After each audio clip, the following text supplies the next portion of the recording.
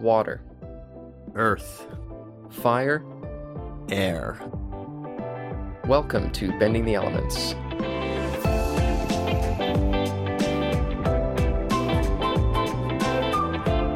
A production by the Novice Elitist Podcast.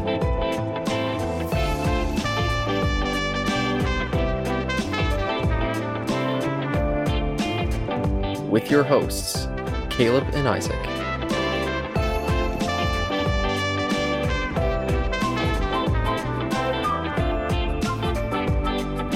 A podcast about all things Avatar.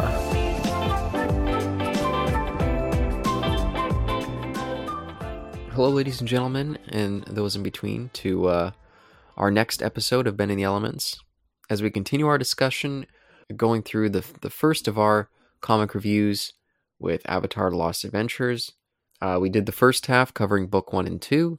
Now we're going to jump into book 3, and Isaac, take it away for us. We now move on to Private Fire. Oh my gosh, this one was... I was dying laughing reading this. I really was.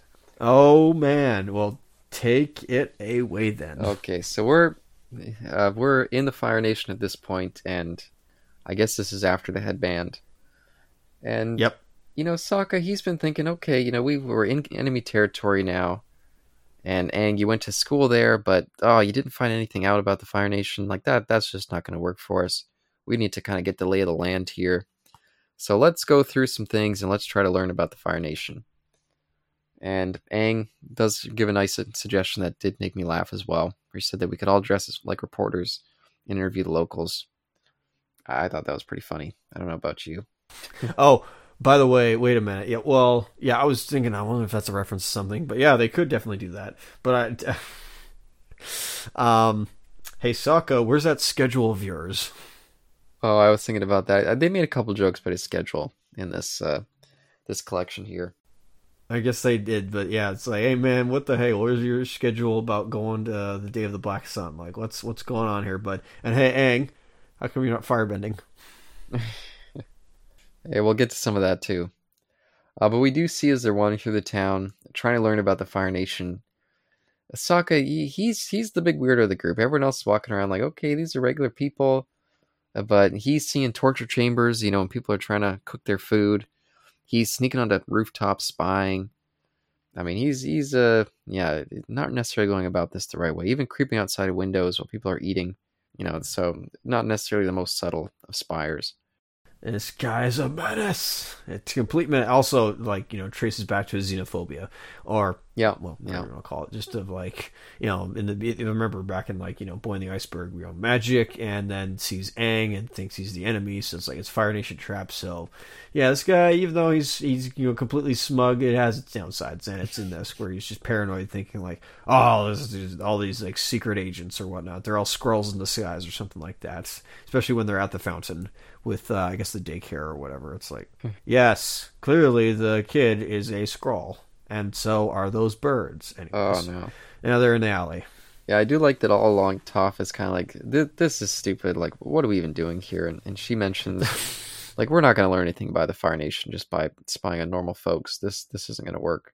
Can I just say I love the bit where they're looking at the guy, you know, eating the noodles or whatnot. I feel bad for that guy, but I just love the panel layout. This is so like Calvin and Hobbes. I don't know why. It's like, look, what is that strange man doing? I don't know. I can't see anything. Yeah, Aang's too low. He's just eating noodles. This is dumb. It's perfect, man. I love this. This is my kind of comedy. Yeah, and as Toph is speaking, Sokka looks kind of, you know, dejected, a little depressed. His plan isn't working. Until he spots the perfect thing for him, this little flyer on the ground. And he decides, okay, I know exactly what I'm going to do. If we're going to learn about the Fire Nation, yeah, you're right. It's not going to come from spawning on regular folks. It's going to be becoming actually part of the Fire Nation. And so he decides that he's going to join the Fire Nation army. Which I love that big... join the army. 2-page spread, whatever that is. Or maybe it's just one big page, actually. Well, I mean, on my page, it's literally just like one page. I don't think there's any 2-page spreads in this here collection, now that I think about it. Yeah, but so everyone thinks he's kooky. They're like, okay, this is stupid. They're not even gonna let you join. Come on, what are you thinking here? But once he gets into his old Wang Fire outfit, yeah, they're happy to have him in. They see that mustache or that beard, and they're like, okay, yeah, come right in, Wang Fire. What makes you even think they'll let you join? Welcome to the army, son. I guess they'll let anyone join. Yeah, and I do love seeing that outfit again. Every time he was talking or walking around, I was just picturing the voice and the walk that he would do. So that definitely made it funnier. Complete and utter pompous dork. Yeah, I even like that as he's standing in line, maybe he sneezes or something, but his mustache falls off and he puts it on the wrong way. And this general guy's like, hey, did you say something private? He's like, I'm going to keep an eye on you, sir. And so, yeah, poor Wang Fire becomes the target of a little bit of abuse there. I believe it's Drill Sergeant. Drill Sergeant. Yeah, and so we see a series of different training things. We get some Komodo rhino riding. Of course, Wang Fire doesn't do too well there. We see them trying on their Fire Nation uniforms, and Wang Fire, it's just, it's too big for him. this poor guy can't get right. And he even trips on his costume and ends up ripping off the drill sergeant's sash with all of his accolades on it. And so, oh no, Wang Fire, now he's the absolute, the kicking post for the training here. And so they decide, okay, you want to mess around? Okay, now whenever you do your jogging or your push-ups, you got to have this little cow pig companion. This is what we think you are, this cow pig. So he's going to be with you every step of the way. And even at the end of the day, when we have you clean the latrines, you're also going to be cleaning out the cow pig latrine. And I do love that the cow pigs look so pleased. They're so happy that he's the one to do it. I forgot how adorable, cute, and rotund these cow pigs are. Like, goodness gracious me. Especially their babies. They're calflets. I don't know how you do. Even the chicken pig is my the goodness. rooster pig. Good grief, they're just I don't know why. They're just So the only problem is I know they're probably going to be bacon. Oh no! Oh, yikes! Bacon and beef. World's tiniest violin. Oh, wait a minute. That's a good point, actually. Huh. Speaking of the world's tiniest violin, as Wang Fire is, cleaning out the cow pig stalls, he overhears a couple of troopers like, "Oh, it's crazy. This war, it's moving so quick. Even these idiots that they just started training today, tomorrow they're going to be on the front lines." And Wang Fire does a little gulp. Even his little cow pig's like, "Oh no, this isn't good." And Wang has a little bit of a freak out, like, "Oh man, I can't get shipped out tomorrow. That's crazy." And he's like, "Okay, I'm going to sneak out of here." But this little cow pig that he's been spending the day with, it turns out it's taken a shine to him. It's got the hard eyes. And so as Wang is trying to take off, this little guy's following him along, and yeah, super duper cute. I just love every image with that guy in it.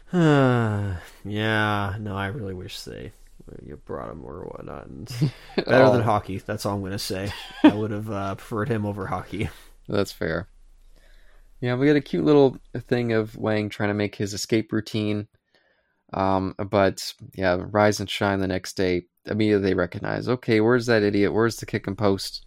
I've got a new sign on his back, a kick me sign. Where is he? But they realize that he's what's the word? Gone AWOL. What's absconded? Is that the word? I don't know. I guess so. I think AWOL is also the technical term, but yeah, you can go absconded. Yeah, and so of course after he'd made himself such the perfect punching bag for the drill sergeant, like, okay, we're not gonna let this stand. Now Private Wang, he's a criminal. Wang Fire, I should say. Private Wang Fire is a criminal. So they head off and search for him. I don't know what page this is because the freaking page, for some reason I guess they propped this wrong or something. Not wrong, but like but anyway, the one where the drill sergeant is like, sir, we searched the base. Entire base Private Fire is not here. You can see that one of the guards with the goons with the mask, he looks down and he sees the pig there. And it's just like, why is the pig out here? Oh, I definitely noticed that, and I was laughing. I was like, even the pig's looking. Yeah, just like, where's my bud? Where's my bud at? Anyway, sorry, continue. I was almost like, is this guy a recruit? Is that why he was taking part in their training too, the cow pig? So we see Wang Fire. He returns to the cave, and all of a sudden everyone's addressing him like it's Sokka, and I was confused. I was like, what's going on? Why are they calling Wang Sokka? I don't know. Maybe you have an answer for me there. Pulling out one of your old jokes. But either way, they're... What are you talking about? But either way, they're disgusted by it. Like, oh, you smell like some pig manure there. Like, oh, we don't like to smell that there. And he's like, oh man, we got to get out of here quick. The Fire Nation troopers. I don't want to head to the front lines, please. I gotta get over to Canada. We got to get out of here as quick as I can. They sent in my draft papers this morning. And the gang is very confused. Like, well, they don't know what he's talking about at all. I'm confused. I already exist up here, so how am I supposed to flee to Canada when I am a citizen? And so he goes to check out to see if if they're after him. Once he walks out of the cave, oh man, they're already there. They followed the smell, I guess. They got out the bloodhound Komodo rhinos, and yeah, they sniffed him out. I don't know. No, they just brought the cow pig around, just like they had their old sniffer there, like they just sniff, and snuffed him right in that direction. Yeah, and I do like clever old, as I always say, thinking Sokka. This guy, he's the smartest brain in the West, and he says, "Oh, it's not that I was deserting. Oh, of course not. I love the Fire Nation. I just discovered that there's this Earthbender and this Waterbender spies. They were trying to infiltrate." And so I've been, doing some espionage for us. I tracked them down to this cave. And the drill sergeant, I mean, he's got no respect for this guy. It's like, right, and my grandmother's the Fire Lord. Like, okay, keep it going here. And Katara overhears the plan, the unsaid plan. It's like, okay, I guess that's what Sokka wants us to do. So let's set up a little bending attack, just to back him up. And so they throw some elements at them, some fire and some earth. And everyone's shocked, like, oh my gosh, Wang Fire. He's telling the truth that this guy, he's a Fire Nation hero. And Wang steps up, he gets all smug. He's like, oh, don't worry, Drill Sergeant. I know how to take care of this type. Just hand me one of those spears and yeah, I'll get to it. I do like that we cut to, as they're all calling him brave, we cut to the rest of the boomerangs just giggling to themselves. Even Momo seems like he's trying to get in on it. Which, of course, I love. All having a hoot. And so he comes marching in, looking like he's doing that same silly walk from the headband. And then, yeah, they put on a fake fight as they try to make their escape. And then on the way out, they collapse the cave that he was in. And the drill sergeant, he's so stunned. He's like, no, Private Wang Fire, no. And of course, I was laughing up a storm. I'm like, okay, let's all observe a moment of silence for Private Wang Fire, a true Fire Nation soldier. And they decide to keep his memory living on in the training rooms. And we see a little shrine to him. And I did laugh. I was like, okay, how'd they get that picture of him so quick? But I was laughing. So yeah, especially it being like, again, a photograph. Like, yeah, where'd this come from? Like, who's got a camera there? What's going on here? Oh, but what did you think about that? And that one was another one of my favorites of this book. I just thought that was so fun. Again, yeah, this is like pure comedy, man. Like, I guess respect to the Wang Fire, he died. Yeah, R.I.P. brother. So no longer can we use that persona can no longer be used. So he has to retire at this time. By the way, I think you were also referring to the word reconnaissance. About espionage, but reconnaissance, as there was, I guess, the Waterbender and the Earthbender were performing espionage, whereas what he was doing was reconnaissance. Anyway, yeah, no, this is pretty hilarious, and yeah, glad they went into this direction, and it's just like, yeah, why don't they just join the army and find out stuff? So yeah, no, that's a thumbs up for me. Next we have Night Animals. Yeah. Yeah, they went from one of the longer ones, another one that could have just been turned into an episode, I feel, that one, to another super duper short, just a little 2-page one. Do you have much to say for that one? Just quickly, you got Appa and Momo, and they're well, actually, Appa's, he's snoring up a storm, and then, his little bud Momo wakes him up, he's like, what's going on over there? He's like, I got something to show you. It's like, in the background we hear this is definitely after the headband where Sokka's just like, not another dance party, must stay on schedule. Oh, Oh, okay. I guess we're going there then anyway. But it turns out Momo was alerted to some guards, some Fire Nation guards passing by, and they mentioned something about the dreaded tree whale because they heard some noises. It's like, a tree whale, you say, and somehow, yeah, either Momo or Appa, kind of clue in on what's happening there, and they're like, how can we use this to our advantage? And of course, they then spook the fellows, and yeah, as just giant, like, insane, like, tree whale, I suppose, like beached whale, let's go, or tree whale, let's go, and yeah, they run off. They all run off, and in the morning, yeah, mangoes for everybody. There's all these mangoes the boomerangs get. And they're like, oh yeah, there's mangoes everywhere, up to our armpits, and I mean, Aang's pregnant with them, for bit's sakes, good grief. Oh my gosh. And of course, Sokka himself is, he's a little perplexed by that. It's like, wait, when the hey, like, I didn't pick any of these mangoes, because they're like, oh, thanks for picking the mangoes, and then he looks over and sees those, two, big, two fluffy buds. And he's just like, look at you two, fat slobs. It's like, yeah, shouldn't you guys go, like, do something for once? And we end it there. Fat slobs. Dang. That's another one that, should we leave it in? I think you're not supposed to say that either these days. Oh, okay. Probably fairly. Yeah, no, fair enough. No, you can keep it in. I was just kidding, but Aang was the pregnant one. He was the fat slob at that point. All those mangoes. Yeah. Sorry. Just I was like, yeah, okay, fair enough. So we get Boys Day Out. This one's kind of a little sequel episode, or I guess a mini issue to Tales of Ba Sing Se, the one with Toph and I guess it's the Tale of Toph, I think. Yeah, Tale of Toph and Katara. It was where they went out to the spa because Katara wanted to treat Toph to the town and show her the, I guess, fancier things in life, and that, or maybe it was the other way around. But either way, yeah, they went on like a girls' date. Yeah, and so this time the two of them are going on a girls' date, but yeah, last time they kind of went more in the Katara way, a little bit more girly style, and Toph, she's like, last time we hung out like this, you made me cover me in makeup, and I came out smelling like a girl, and Katara's like, you are a girl. She's like, yeah, I'd rather go to someplace tough. And so they head off to this old school looking saloon. And at first, the two of them try to go in, but the guy turns them away. And Toph is kind of hurt at first, like, wow, this guy, he won't let me in because I'm a girl, and I'm mad at that guy. And she's ready to give up. She's like, okay, let's just go to some girly place, some sort of tea shop, and get a sandwich there. But Katara, we've seen her in the past. Once you kind of hurt her ego, she wants to show that she can be a little bit more flexible. She's not the stuck-up type of girl that sometimes people think. And so she's like, okay, let's dress up like boys, and let's show these people that we can be tough. But as they wander in, at first it seems like things are going well, and Katara even puts up some attitude and shows that she can be a tougher type of personality.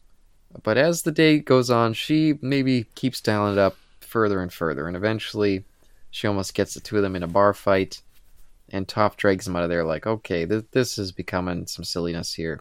I think some of her expressions in the background, her folded arms, are pretty funny. And even when we see Katara trying to throw some punches, I think the image of that looks pretty funny too. But either way, Toph decides, like, okay, all this business, it's not worth it. Let's just head back. We'll change, into some more regular clothes, and then we'll just go to a spa and have another spa day and have some nice tea sandwiches. And that's how we end it. I mean, pretty tough for her because she gets to have mud in her face. So, like, I don't see a problem with that for her. Yep, she loves the mud. That's true. Yeah. Yeah. What the hey, Tot? You freaking, bud. You're into mud. There, it's like you're literally like bathing in mud. So I don't see the downside to this in that. By the way, this issue's weird. You know why? Why? Because Aang, he's doing bending. Yeah, it's true. He's not fire bending. He's actually like working on his bending. It's like this issue's weird, and not only that, either I don't know if he's having problems concentrating with Sokka, but Sokka's showing him his plan or doing talking strategy. Aang's actually listening. This issue's weird. This is a weird issue. Well, I thought that they were both just focused on their own thing, concentrating. Because you see that Sokka's like looking at some maps. I thought he was just like, okay, concentrate, use that big brain bending energy. Come on, concentrate. Concentrate. And then even things fall over. In the end, Aang is just no one's even teaching him to. He's just sitting there on his own, just like, okay, I'll try some bending on my own here. Man alive. Holy smokes. Okay, anyways, so good issue. Next we have the Umber Island Arcade. Yeah, another one done by our old pal Corey Lewis. We haven't seen him since book 1. And this one, I like the art a lot more. It definitely feels extremely distinct, different from what we've seen. And the premise is kind of small, but I love that it takes place during the beach section. So take it away if you want. I feel like I've been talking too much. No, that's fair. So, we have Lo and Lee, and they're, I guess, trying to make they're forcing the Azula attack squad plus Zuko, a special guest featuring Zuko. They're in the Umber Island. They're like, come to the Umber Island Arcade. And so they do that. And, we see, some of the classic games. I don't know, it's skeet ball or, whatever, what is it like? Knock the bottles down with a ball. And of course, Zuko uses his firebending to enhance, I guess, his throw or whatever. And his prize is a chimpanzee tiger. And it's like, hey, May, you want this? It's like, what does my face tell you? Oh, great. Yeah, more funny stuff here. And then Ty Lee kind of directs to over to where Azula is, and like, hey, what's going on over here? And of course, we got the good old Rock'em Sock'em robots.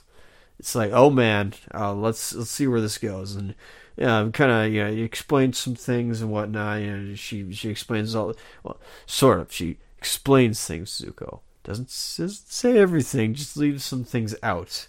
And so basically select your characters, kind of cool. They're kind of like that, and then you basically just bop them, sock them, and rock them. So, they're going at each other with these devices and whatnot. And of course, slowly over the time, does Azula, by winning, tell Zuko more of the rules.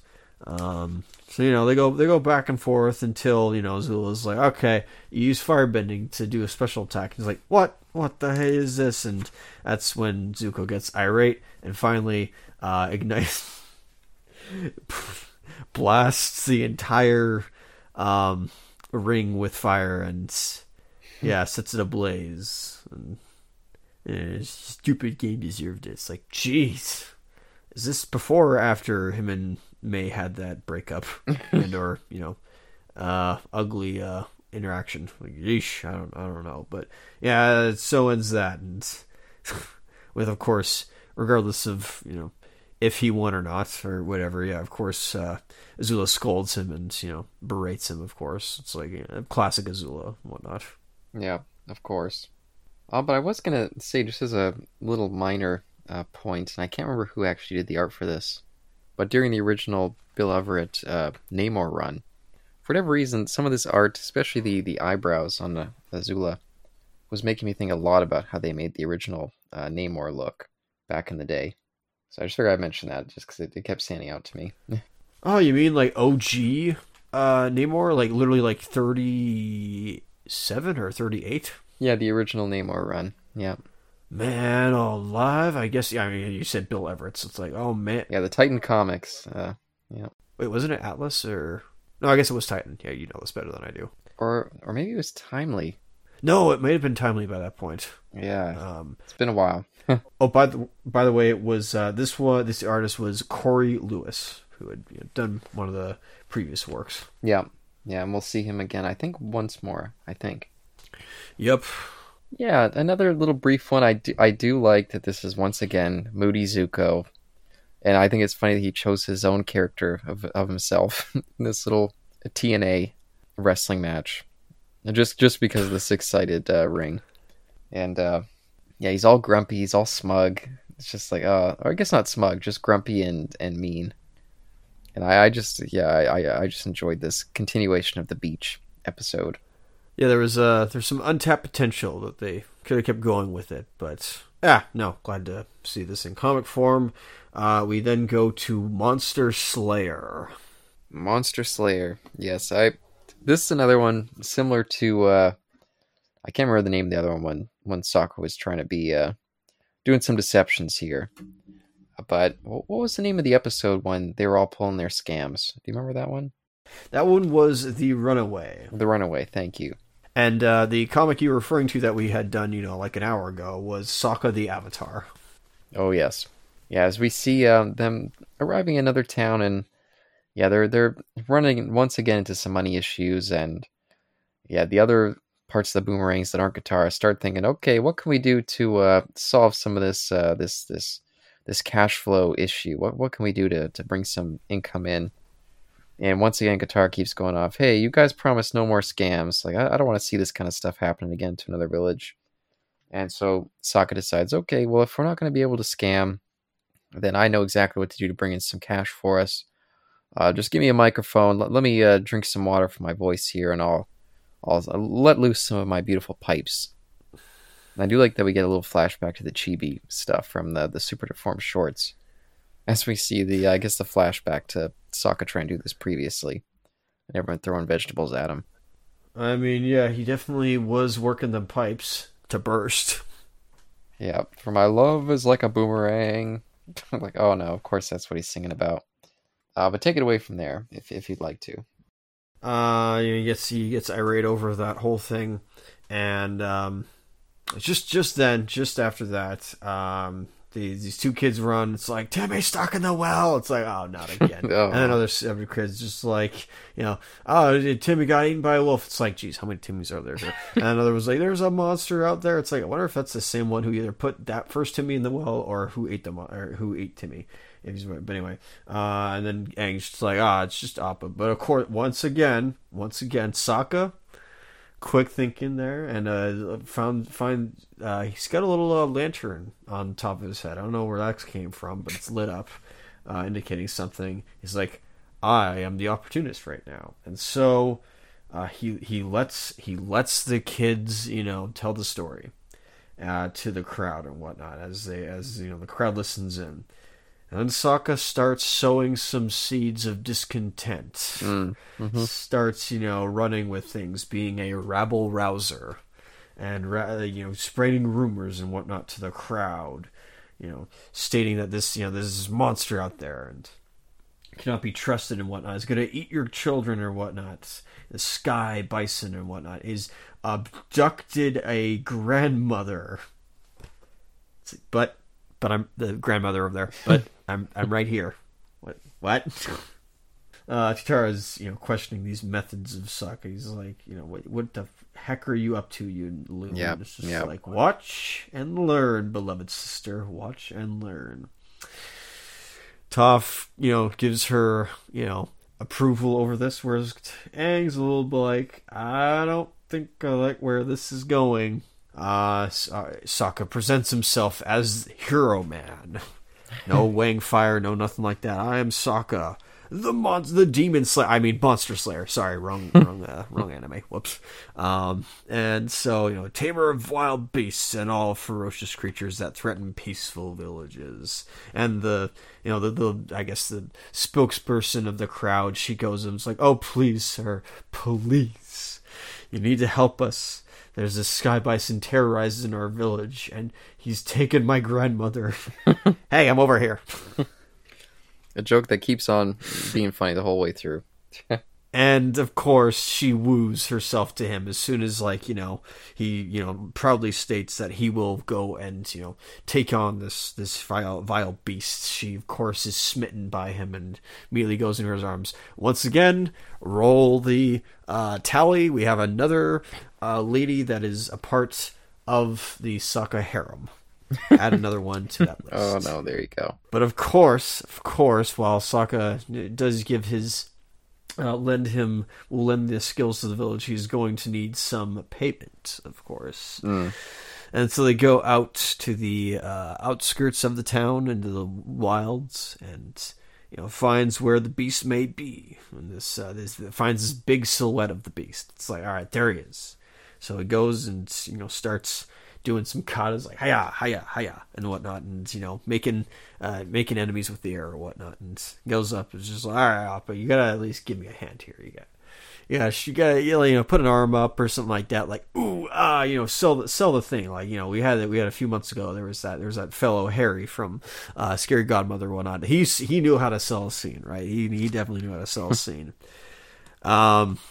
Though it turns out when as Sokka keeps talking, I guess Appa wakes up and that doesn't exactly look like Appa. And Appa usually he's half cloud, right? Mm-hmm. This is not half cloud. This is it's an armadillo bear. Yeah, which by the way, I do love the image of that too. I think that thing looks really cool, especially the tail. Yeah, that thing's a beast. Holy smokes, like a stegosaurus almost. Yeah, really well designed there.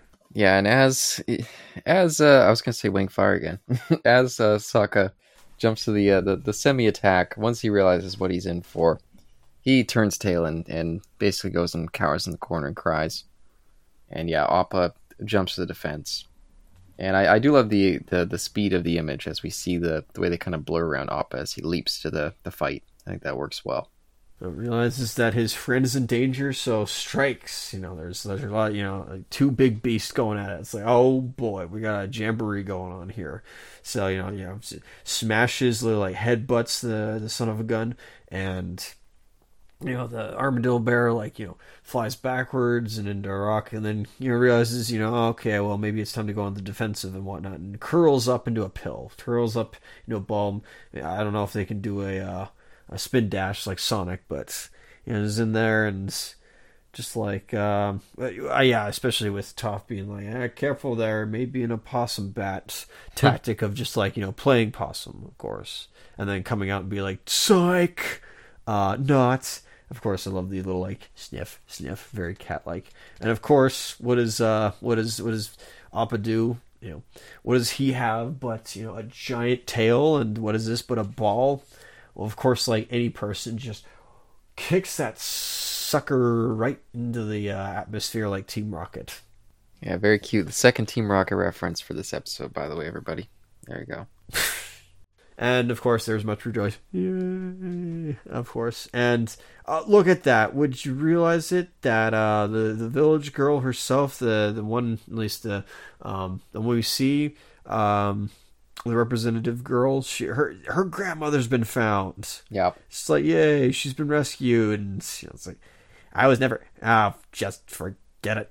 And there's Sokka. He's behind the tree. There's like, is the armadillo bear gone? Yeah, it's like yep. And of course, there's a celebration held in honor of Appa. And once again, there was much rejoice. Yeah. Yeah, and we end the episode with Sokka. They still didn't end up earning any money, and he's got that stomach grumbling, and he's like, "Oh, that Appa over there, he's getting all the fame and the love. Do you think he can, give me some food over there? My stomach's starting to rumble." And that's how we end it. Alms for the poor, please. And then we get Combustion Man on a train, which I think is another different looking issue, but one that I really like. I think some of this stuff looks really cool. It is super detailed, and I enjoy it as well. Yeah, it was making me think a smidge of the Katsuhiro Otomo section of Memories a little bit, which is the image of the train, I think. Yeah, I can sort of see that. Todd McWeeny, he's a knack for not just faces but also for environments as well. I definitely like his. Some of the I've got to maybe go out and see what he also has to offer, because I definitely like to see this art style in something else. Yeah, and in this issue, Aang and Sokka are off on their own, just exploring the Fire Nation town that they're in.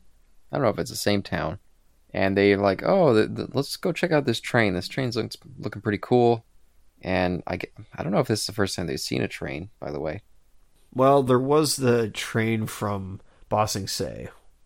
Oh, yeah, that's fair. That's fair. Although this is a actual steam-powered train. Yeah. Feels more modern. Yeah.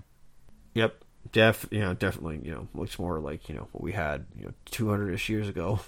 Yeah, and as they're admiring the advance in technology, they notice, or Aang notices, this little child with this cute little toy, and she's just kind of sitting there looking kind of sad. And he's like, "Hey, I'm Aang. Do you need some help?" And she says that she's going off on the train to see her grandmother, but her mom was sick and left her on her own. And so Aang offers for the two of them to escort her to her grandmother's location. And of course, Sokka loves the idea of taking a train ride, and so they head off together. But while on there, the little girl's like, "Hey, some of these people are too scared for me. I don't know what to do. I'm getting pretty spooked." And Aang relays a little training technique that Monkey Otso taught him about how to feel better, and that's just to control your breathing and think of your favorite animal. And I guess her favorite animal is a Komodo rhino, and so she starts thinking about it. But she's like, "Oh, even though I feel a little bit better, some folks on this train are still a bit spooky, especially ones with weird symbols on their heads." At first, Aang gets spooked, like, "Oh crap!" She sees that on the Avatar, but instead, it turns out it's for Sparky Sparky Boom Man. He's back. I do like the way they make him look. I think he looks pretty intimidating there when he starts stalking through the train. And basically, once he shows up, it's attack time. He notices them. He's been following them as usual. And so he starts blasting apart the train. And that leads to maybe one of the best looking action scenes that we get in this collection, or at least one of the ones that stands out for me the most. As he's basically just destroying this wooden train, or the wooden interior of the train. And Aang tells this little girl, Shu, or Sho, he's like, "You stay here, remember your breathing exercises. I'm going to take care of this guy. You just try to relax." And so Aang takes him on, and as she's kind of finding some calm in this violence, the rest of the train riders are like, "Hey, how are you being calm over there?" And she explains to them about the breathing techniques, and so they join in on that. And again, we get some super duper cool action. Did this stand out for you in that way too, or? Yeah, looking back on it, I'm like, holy smokes, it's so detailed. Yeah. Like no, I'm deeply impressed. I'm just like, man, this guy has no regards. Like Sparky Boom Man's taking names. Like he doesn't care about like the livelihoods of everybody else. Like, geez, this is, this guy. Oh, this is the just like the nerve of this guy. Like for just destroying Fire Nation property. Way to operate discreetly. Yeah, he gives no booms. Absolutely. Oh, he brings the boom. What are you talking about? There you go. And I do love that in the background, Sokka, he goes in to try to see if the train driver, how he's doing, the conductor, I guess. And when he comes in, the guy, it turned out he passed out. He hit his head as they're driving, and Sokka, with his big brain, it's like, "Oh, I can figure this thing out, even though it's new tech. Just give me like 10 minutes and I'll have this thing down." And I like that he puts on the hat and he goes to work. And at the end of it, when he finally finds the brakes, the train conductor's like, "Wow, you did a good job. You saved us. I can keep that hat." I kind of wish that we'd seen it in just like one episode. He was walking around with it, and we're like, "Well, why does he have that hat?" Turned out it was for this issue. That would have been fun. Well, would it though? Because then I would be like, why has he got this hat? Like, what's going on? Hey, every now and again there would be random weird stuff in Avatar. I'd be like, I don't know why that's there, but it's fun. So I guess that's the case. But I do love at the end when Aang, after Sparky Boom Man's been knocked off the train after Sokka found the brakes. When they go inside, they find the whole train car is filled with people at peace doing the breathing exercises. And I did love the joke, by the way, I'll just mention, of when the little girl tells them all, "Please," she's like, "Oh, just think of your favorite animal and take some deep breaths." One guy's like, "Can it be a giant mere penguin instead? They're really cute." He's got this huge smile. I was like, again, that's a very Avatar joke. I like that. I guess my confusion is Shu Show a girl? Because I assumed or presumed that it was a guy, but I guess it could be a girl. Now that I think about it, with the two, like, I guess, sort of like pigtails or ponytails. So, whoops. Yeah, that's why I assumed a girl, but maybe not. I don't know. Either way, he at the end he's like, "Okay, well, even though this train's destroyed, I'll call up Appa with my bison whistle, and we'll take you to your grandma's house. And that's how we end that little mini issue too. Yep. Wow, this was awesome.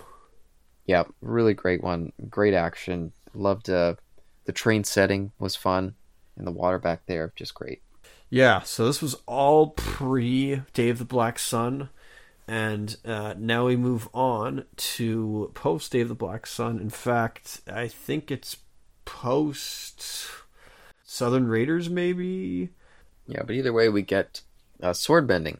So, Sokka, he's been getting kind of frustrated. Like, hey, all this stuff's been going on with Aang and his training, but hey, I'm going to be part of this battle too. And Zuko, you can help me train up because you're the only person I know who also happens to practice this ancient art of sword bending. So let's do some practicing here. And immediately Zuko, he's no fun. He's like, sword bending, come on, man, that's not a real word. Just call it sword fight. But Sokka just skips right past it. He's like, oh, come on. Aang's busy. He's training with Toph. He doesn't need you right now. Come on. Why don't we just do one duel? Do some sword bending here. And again, Zuko just not wanting to be fun. He's like, I think I'm past your level, You may have had a couple days with Piandao, but I've been practicing with him since I was a kid. Why don't you just go hang out with the Duke? He's like 8 years old. He's more your level. And Sokka, he's had enough training to know that once you declare a challenge, then the challenge has to be met. And so he says, I challenge you to a sword-bending Kai. And that itches Zuko even more. He's like, come on, and Sokka even feels the need to comment, like, oh, by the way, I combine the words Agni Kai and I turn to sword-bending Kai. Isn't that clever? And I do love the expression of Zuko as he's like, yeah, I get it. I thought that was pretty fun. This was what I meant to say to you in the series proper with Piandao, but yeah, it turns out that he was also, I guess, the trainer of Zuko with his broadswords. Yeah, that's interesting. I didn't realize. Well, I guess, yeah, I could have told you that, but that's where this comes from, so, yeah. Yeah, and so a fight ensues, but really, it's not much of a duel. Zuko keeps just knocking Sokka onto his butt. And I do love the image of, as we see the cheering people in the crowds.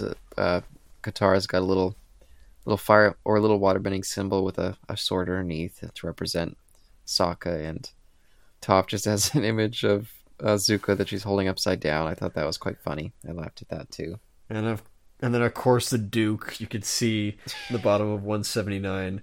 Him helping Toph out, moving it around. Great detail. That was when I noticed and realized that there are not a lot of blind jokes in this. Yeah. And I kind of appreciated that. That was, sure, that you could call that a blind joke, but I wouldn't say that. It's, maybe that's the same thing, but even then, it's like, if it was upside down for somebody else who could see, I think that'd still be funny. Yeah, it was much more mild than some of the ones. They sometimes went hard with some of those blind jokes in the series. Occasionally I was like, oh no, should I laugh or should I not? Yeah, no, exactly. Yeah, think of that. There was a little bit in Divided We Fall where when Aang sees the tower, he's like, oh, look over there, and then look at that thing, and then Toph goes like, can you be a little more descriptive? And it's like, okay, that one was actually kind of subtle. Yeah, I think there was one more in here somewhere, but I can't remember where. But either way, yeah, Zuko keeps knocking Sokka on his butt, and you can tell that Toph's just loving it. Maybe she's got a little crush on Zuko now. I don't know. Well, yeah, no, remember, she kind of, I guess because, Sokka, I guess, isn't giving her attention. She's like, oh, maybe I can try with Zuko. Let's go. Oh, no. Yo, she did want to have that adventure with him, that alone time with him. So there you go. Somehow, even though he chartered feet, she's still somehow I want to, anyways, so... he keeps the fight kind of, nothing's working for Sokka. So then, of course, what does he do? The same thing he did back in episode 2, of course, which is throws the boomerang. And it's just there's no boomerangs here in this sword bending. But of course, then Zuko realizes it was at this moment he knew he'd get whacked with a boomerang from behind again. ding, and Zuko's knocked down, and then you can see Katara there, bottom of 182. She's like, yay, with the Water Tribe poster. But then we get one of my absolute favorites, No Benders Allowed. This thing is just such a cute little story. They're still at the Western Air Temple, and yeah, I guess, all the Benders, they're coming together. We got Aang, we got Zuko, we got Toph, we got Katara, we got, is it Haru? Who is that? It's Haru, yeah, and you can even see at the top of page 183 that Haru and Katara are kind of talking to each other. I wonder what they're talking about there, anyways. Yeah, and they're going off. They're like, okay, you guys get to work, get some dinner ready for us, you non-benders, you servants of ours, and we're gonna head off and we're gonna do some training. Jeepers. And Sokka looks kind of depressed, a little dejected, and the other two, the Duke and Teo, is it? Teo, two of the Stone Temple pilots. Yeah, like, oh, let's go explore more of this Stone Temple. Us pilots here, and yeah, again, they're like kind of like, oh, we've been doing that for days. Like, yeah, we're getting kind of bored. Like, wow, it sure is lame not to be a bender and to be able to go off and have fun trips. And Sokka hears this and he's like, okay, you know what? That's it. They don't know what we're missing. We're the non-benders here. We're the cool guys. Let's put together something to be just for us here. And so we cut back to later that night as the benders arrive, and they notice that there's this new tent erected. And even Zuko's like, hey, was that there before? I don't remember that. And Aang is so excited. He's like, wow, I've had such a long day of bending. I can't wait to see what this is. And Sokka comes out dressed up in a nice fancy garb with a hat. And he's like, oh, Lord Momo, please come in. We've been waiting for you. Come on in here. They say they've been keeping a hat warm for him, but they're not letting any benders in. That this is kind of an exclusive club here. This is a bend-free establishment, he says. And so we see poor Aang. He's just depressed about it. He's like, oh man, like that looks like a cool club. They got this fire stuff going on. Got some cool hats. And I thought that was quite sad for Aang. Yeah, so sad. Sorry, Aang. Like this, it's playing right into Aang's weakness of, oh man, this looks cool. I want to go join. Even though, like, as we then see, he's like, oh, like, especially when there was this like little contraption, like one of, I guess, Teo's, dad's contraptions, just like goes out. Doesn't matter the fact that even though Zuko, Haru, Katara, Toph, they're all just like, Aang, you are the Avatar. That is like beyond cool, right? And I just love the fact that Aang's weakness is childlike things. That's his endeavor, man. That's why I like the guy a lot. Yeah, and it turns out maybe the rest of the group are putting up some airs too. Even some of the art, it makes it look like they're putting up airs. Like, oh, Aang, don't worry about it. Who cares about that kitty stuff? You see Katara in the background kind of thinking like, oh, I kind of like that kitty stuff too. And either way, Aang goes to bed depressed. Like, oh man, they wouldn't let me in. I'm so sad. And the next morning, he's even like, hey, it's stupid. Like, I don't need this club. Like, yeah, fine. If they don't want me, that's fine. I don't want it either way. But the next day, he's there begging on Sokka's leg. Like, please let me into your club, please. Which, again, it had me giggling to myself. My hands and knees. Please, man. Please let me in. I'll abase myself, I swear. I'll do anything. Oh, no. Sokka decides, oh, I guess I can make one more exception. And Aang's like, And as he ventures in, who's there but the rest of the benders? And they all got their hats on, they're all enjoying themselves, and Aang's like, what? I thought you said this stuff was dumb kid stuff. But they all got their excuses. Zuko's like, yeah, kid stuff, except for this whole Pai Sho tournament going on. My uncle would want this, so I gotta do it for him. And yeah, they all got something. And Sokka, he's so magnanimous. He's like, oh, it's okay. Even though this is a whole, bend-free environment, I couldn't help but let you guys in. But first, I got to get you to do the pledge for me here. And do you want to read out the pledge for us of the boomerang oath? All right, everybody, quiet down. Okay, all rise. All right. I pledge allegiance to my bendless brethren and admit that no bending can equal the might of the noble boomerang. One team, under hats, indivisible, with snacks and field trips for all. Amen. Please be seated. Yeah, and I actually said when I because I had to put it down here to go and do some work stuff. I was like, hey, come on, man, who couldn't love this at this point? This is such just great Avatar stuff. Like this could have been in the show too as well. I wish it was. It's so fun. It's almost like at the end of each episode there, we could have had something like this, eh? Like almost again, some like Tarkovsky's Clone Wars, where just like 3 minutes or less of just like a little like ad or trailer, whatever you want to call it, just that plays in the background for like a TV spot. Like this would like, I think this stuff could really work. Yep.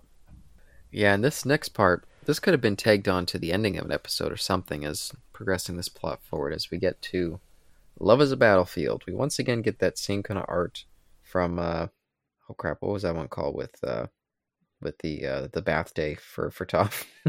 No, either way.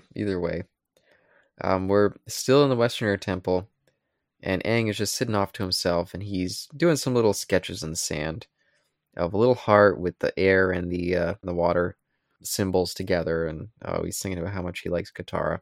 She comes over and she's like, "Oh, what are you doing, Aang?" And he's like, "Oh, nothing." And she says that she has something really important to say to him, and he gets excited. We all know Aang. He's been, at this point in the show, he's been itching for some attention from Katara, figuring out what to do after that whole Day of the Black Sun situation. Was that what it was, or was it another episode? Yeah, it was during the Day of the Black Sun Part 1. By the way, ones you were thinking of are Boys Day Out and Monster Slayer. By the same artist, Guri Hiru, I believe. That's just what I'm reading. Apologies if it's all good. Butch that, but yeah, no, the Day of the Black Sun, where as you commented how icky it was when out of nowhere Aang just puckers up and puts his lips on her lips, and you're like, ew, what's going on here, Aang? Like what the hey, like, dude, read the room. Oh, was I saying about that too? I thought it was just for the Ember Island players. Maybe I'm forgetting. Oh, wait a minute. Never mind. No, never mind. Sorry. Yeah, ignore that. That was during that. Never mind. This was where he was like, "This could be it." I was missing that up. I was like, "Oh, I thought this was like, ew, like, dude, come on." It's like, no, this was like, the end. Just like, all right, this may be our last time together, and gives her like kiss goodbye and. Yeah, no, oh man, this is like nightmares and daydreams, black holes and revelations all over again.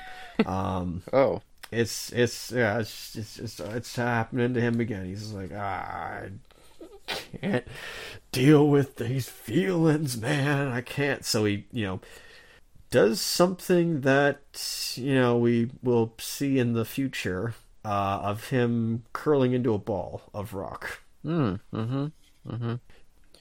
Yeah, and Katara's like, Aang, they're like, well, what's going on here? Why are you hiding in there? And he's like, yeah, I don't feel like practicing right now. And she's like, hey, we got to be ready for the Fire Lord attack. Like, you can't really be doing this hide and seek here. Hide Aang seek. Hide Aang seek. There you go. Thank you. But Aang, he's been tired of playing this game, and he's like, who's really playing the game here, Katara? Are you sure it's not you who's hiding? And eventually she gets what he's talking about, but she keeps trying to misdirect, like trying to avoid it. And she's like, "Oh, I can't hear you in there. This isn't about us, or I mean, me or you. Either way, she gives up the fact that she knows what he's talking about, and just trying to ignore it. And she keeps trying to force him into firebending, and eventually he does, and he blows the top off of this little thing cosplay that he's wearing. Fair enough. And she's impressed. She's like, "Oh wow, Aang, great volcano move. That was awesome." But he's still like, "Okay, stop trying to impress me, or stop trying to, suck up to me. Like until you're ready to face this, just leave me alone." So he leaves, and they say not the end this time. And so I was kind of expecting there to be a follow-up comic, but I guess it's more of a follow-up couple episodes. Yeah. Hey, also, Aang, you know what? That move that you did, that was probably the closest thing to lava bending that we'll see from you. That would have been really useful when you were facing off against the Phoenix King, but oh well. Dims the brakes, I guess. Yeah, maybe we'll get to something similar in the next issue, which is Dragon Days. Oh. Oh, okay. By the way, just the end bit where he's like, actually, I'm more worried about being the one who gets burned. It's not necessarily talking about, getting burnt by the Fire Lord, of course. Yep. So I'm like, okay, I see where it's going. But anyway, Dragon Days as opposed to Dragon Tales. Yeah, so we get a wraparound segment of Aang and Zuko doing some firebending training, which is nice to see. And they start chatting about, this is right after the Firebending Masters, by the way, which they even point out. Once again, still in the Firebending Temple, by the way. Or, sorry, the Western Air Temple. Yeah. And Aang starts talking about dragons that he's seen in the past, because, Zuko's so shocked that, wow, I can't believe we actually saw a dragon. But it turns out that in the past, Aang's actually seen a dragon before. And I really like the art of this first segment, done by Johann Mate, I think. But the flashbacks by Tom McWeeny is some really, really great stuff. I love the look of this. As we see Kuzan back again. Yeah, Caleb, meet Kuzan. Love it. If as I said, yeah, no, he's pretty cool. If we had a friend from the Earth Kingdom, which was Bumi, then before the Fire Nation became a bunch of maniacs, here we have Kuzan, and boy, is this guy, this kid's adventurous, just like Aang. Free spirit, man. I want to see a comic between him, Bumi, and Aang. That'd be some rip snorting good time, and even throw in a waterbender in there as well. Let's have some fun there.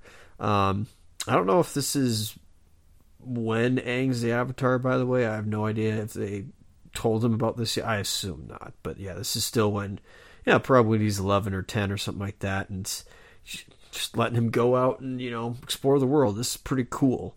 So yeah, they're going up a mountain or whatnot, because apparently Kuzan found this. They got this map from some person or whatnot, and they want to see a dragon. They want to ride a dragon. Quite ambitious and whatnot, and get into a little like, we're gonna fall. And thankfully, he catches Kuzan, and they get up to the mouth of the cave, and they see this fellow. He's kind of, I don't know, he's chatting up a storm. He's being real, like, being loud and obnoxious, and all of a sudden there, from the mouth of the cave itself, comes the beast itself. Giant chicken lizard, and the obnoxious man and his steed run off. It's like, okay, well, that's kind of what you get for, talking to a dragon like that, showing it disrespect, and dragon flies down, like, whoosh, like, holy smokes, this thing's gonna take names and whatnot. And so it's like, oh, that's a good opportunity and whatnot. Kuzan's just like, oh man, just like a little kid, like, that's the coolest thing ever. That's so cool. But then they're like, Aang's just like, I gotta go help the guy, because obnoxious as he was, he may need our help. But then he's like, wait a minute, I hear voices, and take it away. Yeah, they see that it turns out that guy on the, I don't know what kind of chimeric beast that was, but it was a cool one. He was just there as a distraction. And really, it's up to his little gang of pals here who've come to rob this dragon of his egg, expecting to catch some cash in the black market. But I do love how creepy the dragon looks on that page 198 as it's swooping down. It's so cool. And the Kuzan and Aang decide, like, hey, these guys here, they're just trying to lure that one way from our egg. Like, this can't stand. We gotta do something to stop this. And so, yeah, our pair of Hotmans, I guess Aang isn't a Hotman, he's a airman or flyboy. They decide, okay, let's use our bending to trick these guys into thinking that the dragon's returned to them. So they got Appa there. He provides the roar. Kuzan provides the flames, and Aang provides the boost to the flames with his airbending. And does it seem like Aang maybe uses some firebending of his own here in the as a certain Hotman needs a boost, a Flameo boost? Well, a certain Flameo Hotman needs a boost. I'm pretty sure Aang just provides some wind and some oxygen for said fire to expand. Okay, sure. That's fair. And it expands huge, it flames up, and they're like, oh crap, the dragon's here. It almost looks like maybe it would burn one of those little animal guys. And so they all head for the hills, they run off, and Aang runs over and grabs the egg that they were just loading up to their I don't know. It looks like a goat, a mountain goat, something. I don't know what. It's like a snow tiger. Looks like a mountain goat almost. Yeah. Either way, it gets spooked when Aang's trying to grab onto it, and it almost smacks the egg to land on the ground. And as Aang sits there, taking in some relief, having saved it, the dragon returns, and it's looking choked. It's like, hey, what's this guy doing? What are you trying to do? Touching my egg? And Aang, he's about to explain, but thankfully Kuzan shows up and does some distraction routines, and that's when Aang gets slapped by the dragon's tail. I don't know if it's turning to look at Kuzan. I'm not sure what happens there in terms of the motion. Maybe you know better than I do. First off, I think with the steed, it wasn't reacting to Aang. It wasn't attacking Aang. It was just like, okay, whatever. It got scared by the dragon. The dragon shows up, and that's what scares it and causes the egg to almost fall. Then, can you see the guy in the dragon's jaw? Yeah, I like that. Yeah, that's and where it also we're still commentating whatnot. Yeah, I assume when Kuzan, was like, "Hey, over here, you big chicken lizard," which I love. Yeah. I assume he's like, "Hey, you can't insult me. Don't use that in such language. What the hey? That's not fair." That's when the tail whips around just because the motion. I assume just like moves, tail moves as well, and the egg almost becomes scrambled, but thankfully Aang saves the egg at the last minute. And returns the egg back to the mom. Pretty sure his mother anyway. Yeah. And Kuzan, he's still like, come on, I just one ride around the mountaintop. And the dragon snarls, and it's like, maybe we shouldn't push our luck. Quite the adaptation of The Hobbit. But at least nobody got the ring in the end, or the egg in the end, I suppose. Yeah, that's fair. Yeah, I do, by the way, just love the way the dragon looks in this. I think they did such a great job with it. Yeah, magnificent in green. Yeah. I also like at the end the little wraparound segment as we come out of the flashback with Aang reminiscing, so pleased. He's like, a lot sure has changed since those days. And old grumpy Zuko, old cranky Zuko. It's like, yeah, I like the slang. And Aang's like, oh, whatever, Sifu Hotman. And of course, ragey Zuko's like, stop calling me that. This guy, what a wet blanket he is. We only got one instance of him, being sentimental in the feels. Everything else, he's always like, he's always Madge. Like, jeez. Yeah. Like, come on, bud.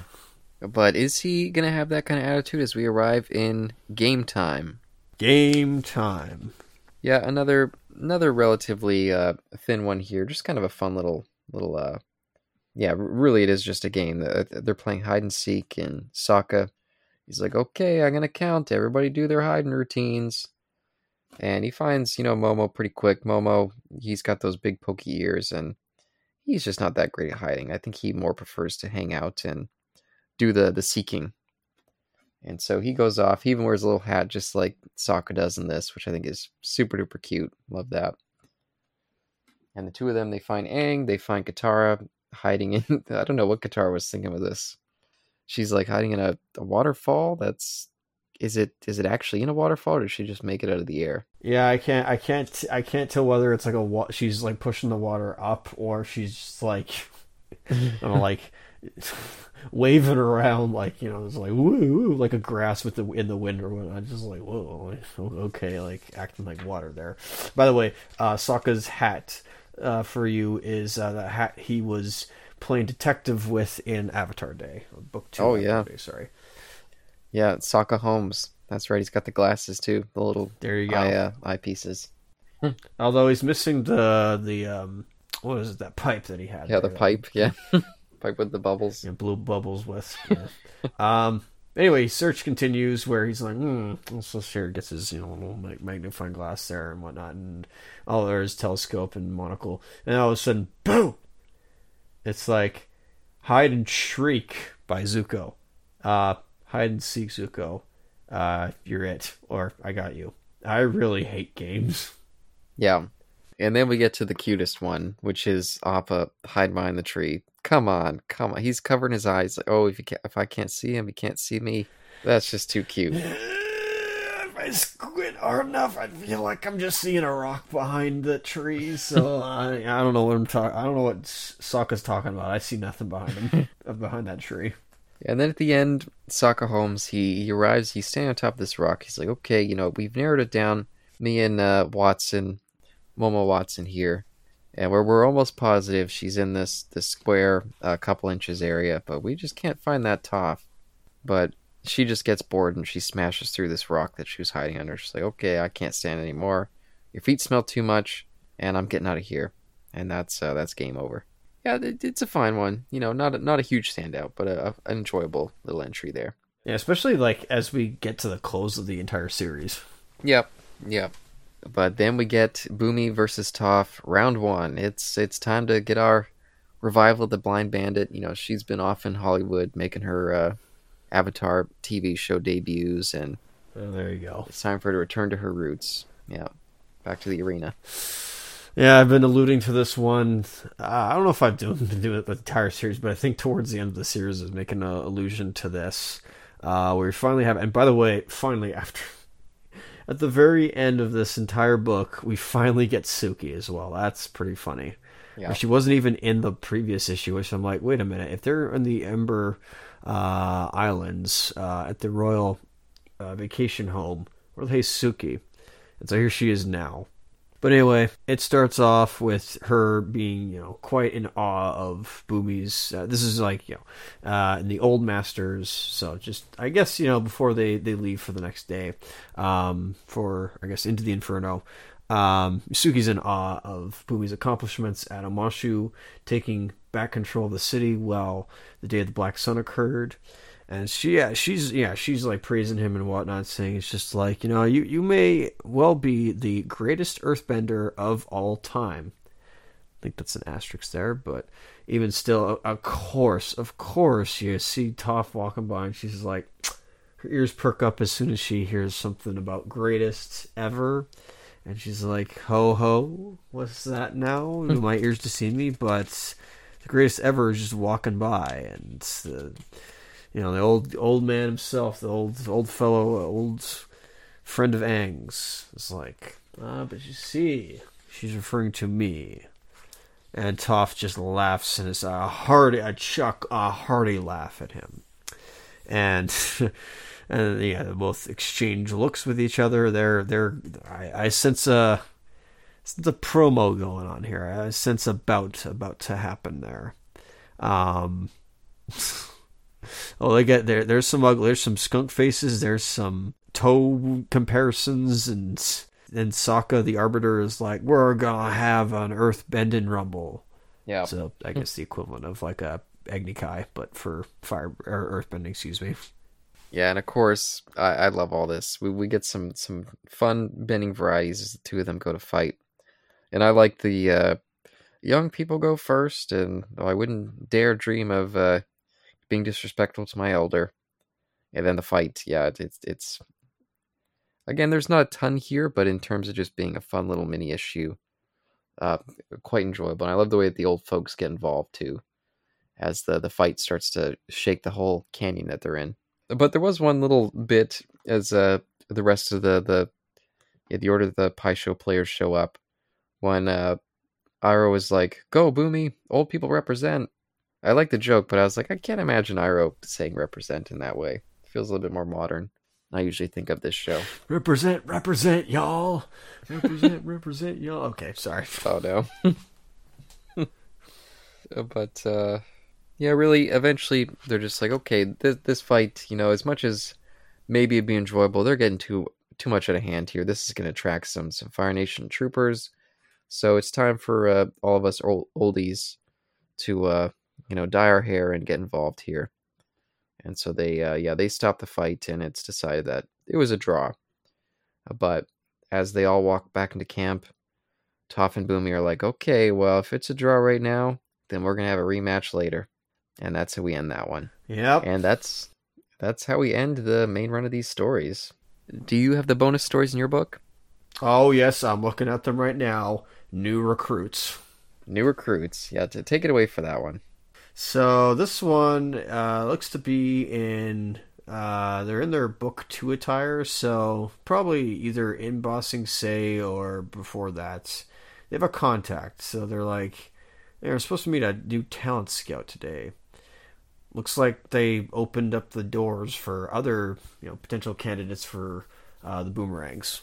Fair enough, they want to get people to join them to, fight the Fire Nation. Of course, they're going to need all the help they can get.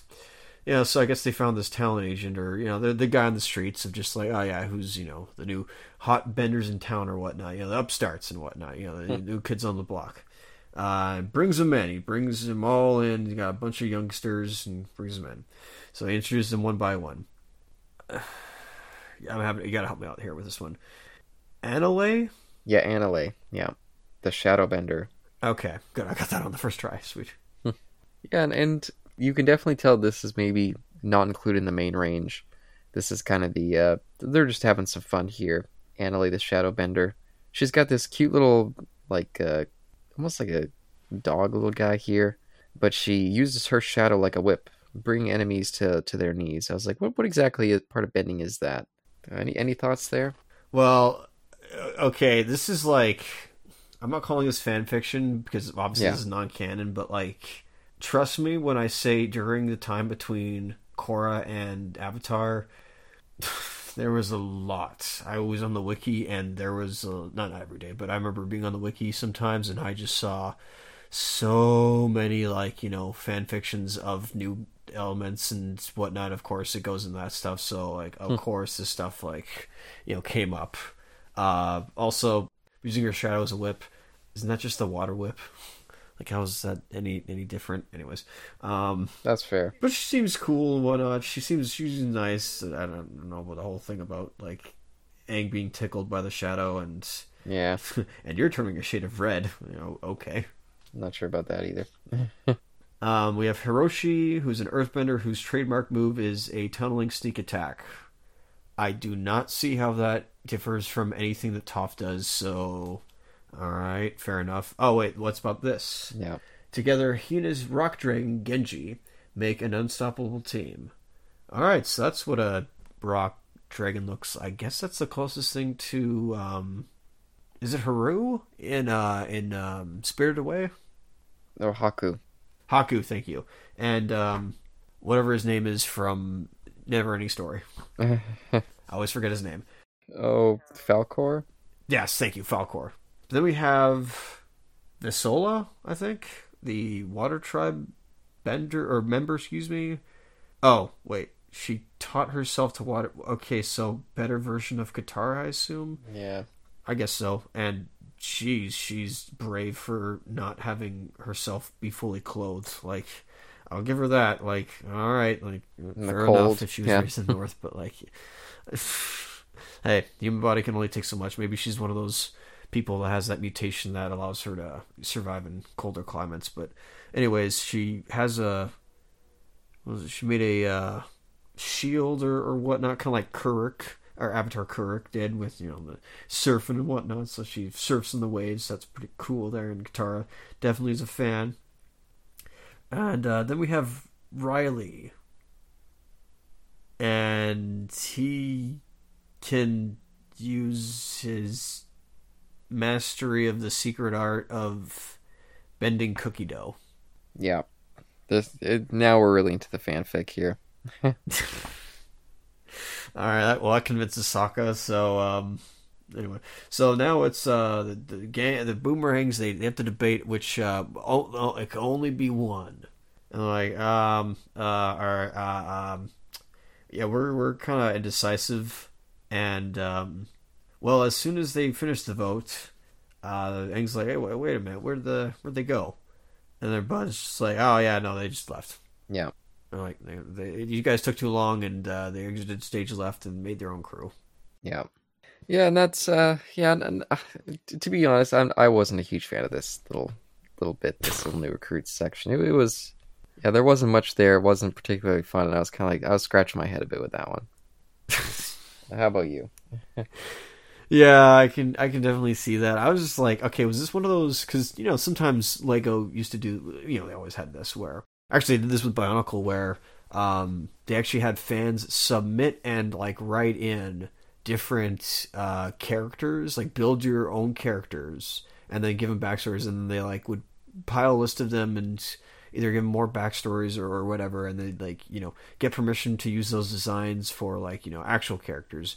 Not so much build them yourselves, but definitely like say, all right, here's what we're gonna do, and put these in canon. So it was like, all right, that's pretty cool, and I think it worked. But yeah, in this, if this was like if it was like a contest to see like, okay, design your own character, your own like avatar character, bring it in here. It's like, okay, like you can kind of expect where this is gonna go when it comes to Seoks.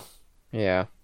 But let's move on to gym time as we get a Super Deformed short done in comic form here, as we see that Avatar Kyoshi is the new gym instructor for the group here, the group of kids in the class.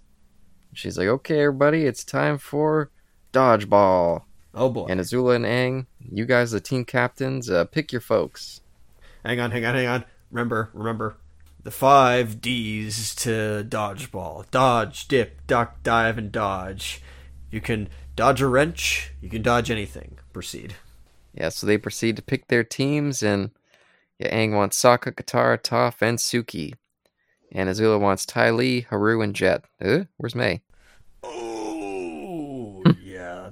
Well, see, there's 2 left. There are 2 people left. Yeah, the 2 lovebirds, the 2, making out in the corner. They were like, what? Gym time? What's going on here? Oh. And Avatar Kyoshi comes over. She's like, well, looks like the last pick goes to you, Azula. You only picked 3. Aang picked 4. And with her blue lightning, she laughs and she says, I'm picking May. And poor Zuko, he was going over the moon. He was like, oh, please. I've been rejected my whole life. I got to be picked for this, or else I'm going to break up myself. And when May gets picked, he's all upset. He's like, okay, Miss Kyoshi, what am I gonna do when you guys are all playing this great dodgeball game? And Kyoshi, I guess she's a cruel instructor. She says, you're the ball. And again, I laughed. I did laugh at this. Yes, there's a big difference between this issue with the Super Deformed shorts and the last one with potential fan fiction. Know the tone, I suppose. Yeah, absolutely. Yeah, so a fun way to end is just little bonus additions as we finish up the Lost Adventures.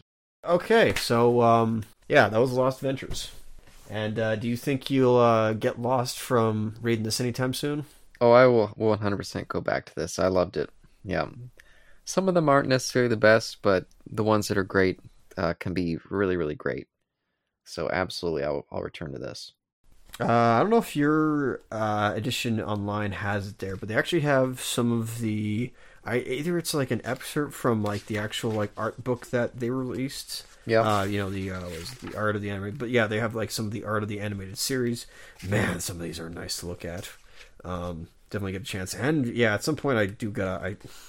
That's the one thing of whether I want to like buy the art of the animated series for print or by digital, I don't know yet, but anyways, yeah, this comes at a high recommendation from at least myself. I'm definitely feeling this one. How about you, sir? Oh, I just said it. Oh, I guess you're definitely feeling this one.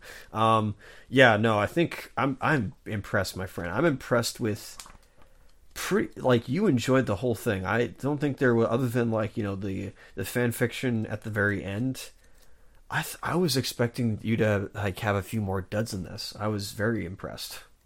Even the ones that were not very impressive, they usually only lasted like maybe 2 pages. How can you really complain at that?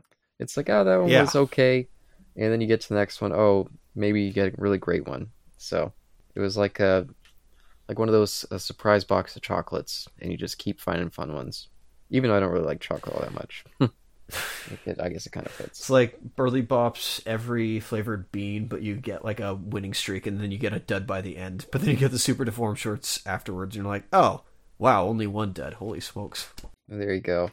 Oh, but just I guess that brings us around to the end here. We've what's our next comic book review?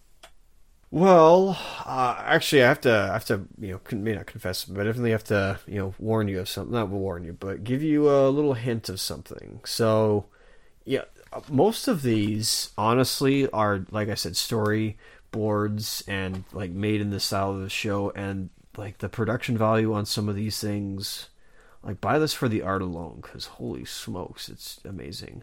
Yeah. And the detail they go to, and again, this feels like the animated series itself. This feels like the series itself, like straight out. But there was actually proceeding forward. I don't know until when. I think they may switch artists at some point. But there actually was a artist who will continue and in fact take over for the main art for all the remainder, well, all remainder, but some of the next few books that we're going to read. So I'm just getting you ready for this, because that would be good old Guri Hiru. Oh, okay. Interesting. So I was going to make a point of that, of just like, all right, so I hope you liked, all the ones that they did. And by the way, yeah, I also love the fact that there's an about the creators in the back, so it's like, oh, so this is like who these guys are. Japanese artists Sasuke and Kawano. What I know them also from, they did they drew the comic Superman versus the Clan. Yes, that clan.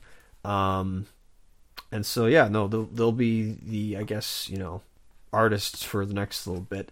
The next issue or the next story we're going to be looking at for next time is The Promise. The Promise. And thank you once again, Isaac, for joining me for this super long episode. Hopefully we can slim it down when we get to The Promise. But until then, any final words for us? For that, as you said, I can give you no promises. But until next time, there's a whole cornucopia of, references in here that I'm just like, where do I even have to start? Yeah. I wish they had gone back to the fortune teller. Peace.